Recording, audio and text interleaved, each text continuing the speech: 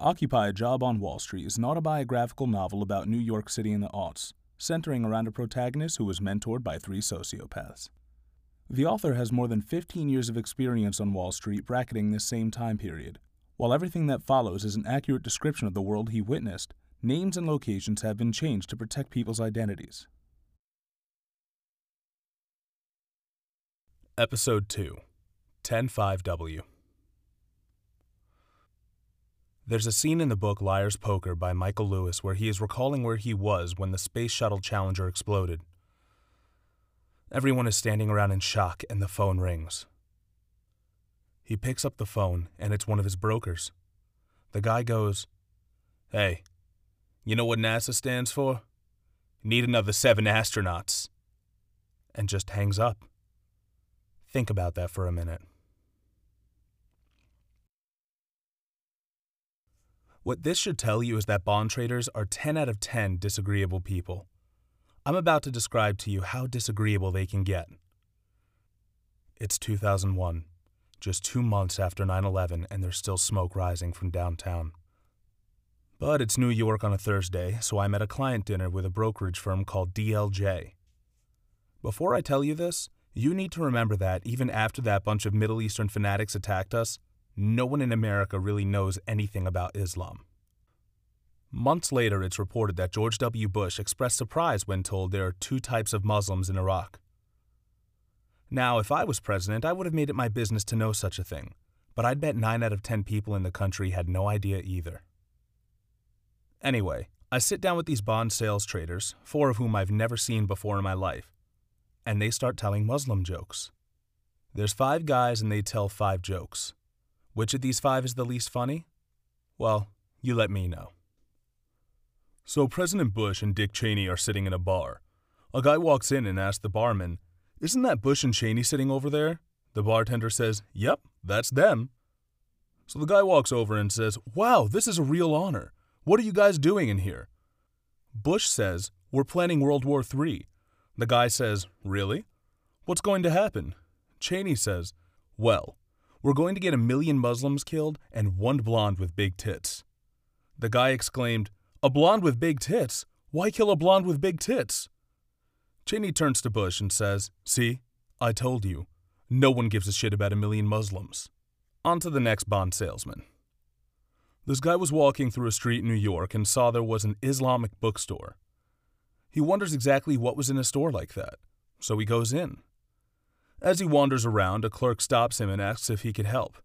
The guy goes, "Do you have a copy of George Bush's book on his immigration policy toward conservative Muslims?" The clerk said, "Fuck off! Get out and stay out!" The guy goes, "That's the one! Do you have it in paperback?" The next guy. A nun is sitting on a train opposite a Muslim man wearing a turban who was eating fresh shrimp. Every time he ate one, he looks her in the eye and then spits the tail in her direction. Eventually, she had enough and pulled the emergency cord. The Muslim man looked at her and said, "You'll get fined $250 for doing that, you stupid Catholic bitch." She laughs and says, "When I cry out rape and they smell your fingers, you'll get 10 years, you towel-headed camel fucker." Boom, next one. Muhammad goes into his classroom on the first day of school. "What's your name?" asks the teacher. "Muhammad," he replies. "You're in America now," says the teacher, "so from now on you will be known as Kevin."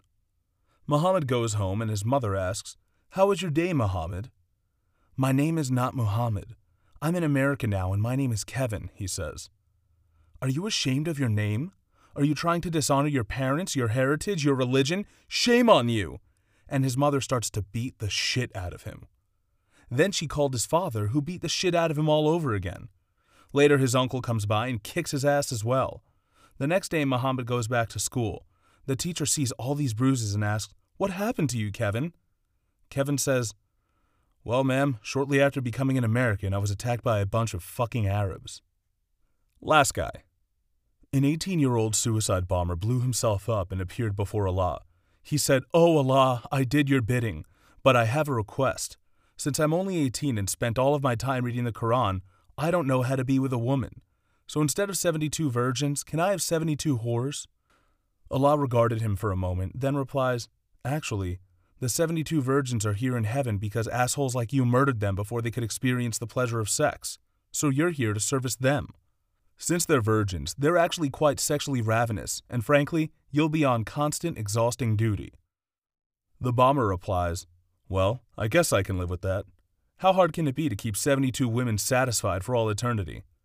Allah goes, "Who said they were women?" So it's my turn. I'm the client, so I may appear quietly confident, but I'm also fairly new to the business, and it's not clear how to proceed. They've clearly used up all the jokes about Islam, so I tell the only religious joke I know. Two friends, a Catholic priest and a rabbi, are walking along a street. The priest looks up and there's a school. All these kids are running out of the school. The priest elbows the rabbi and says, "We should go fuck those kids," because he's a degenerate Catholic priest, right? And the rabbi says in response, "Out of what?"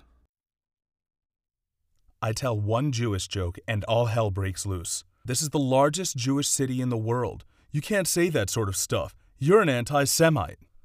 All the usual horseshit. And this coming from a bunch of Irish guys from Long Island to boot. But here's the rub. I'm not taking any shit from these guys, and this is why.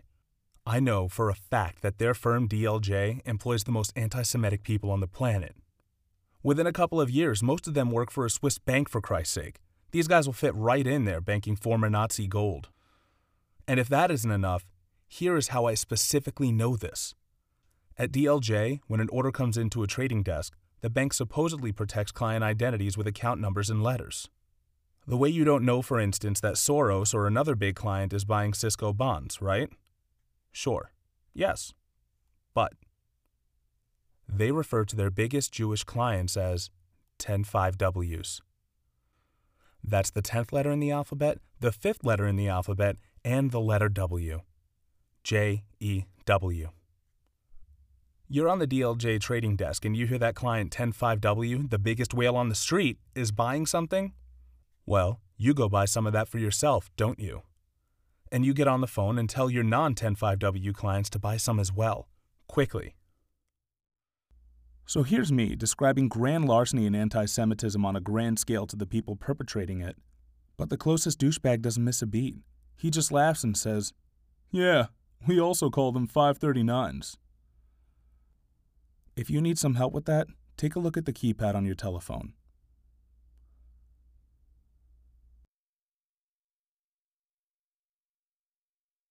Episode 3, The Non-Me Too Moment, will be released soon.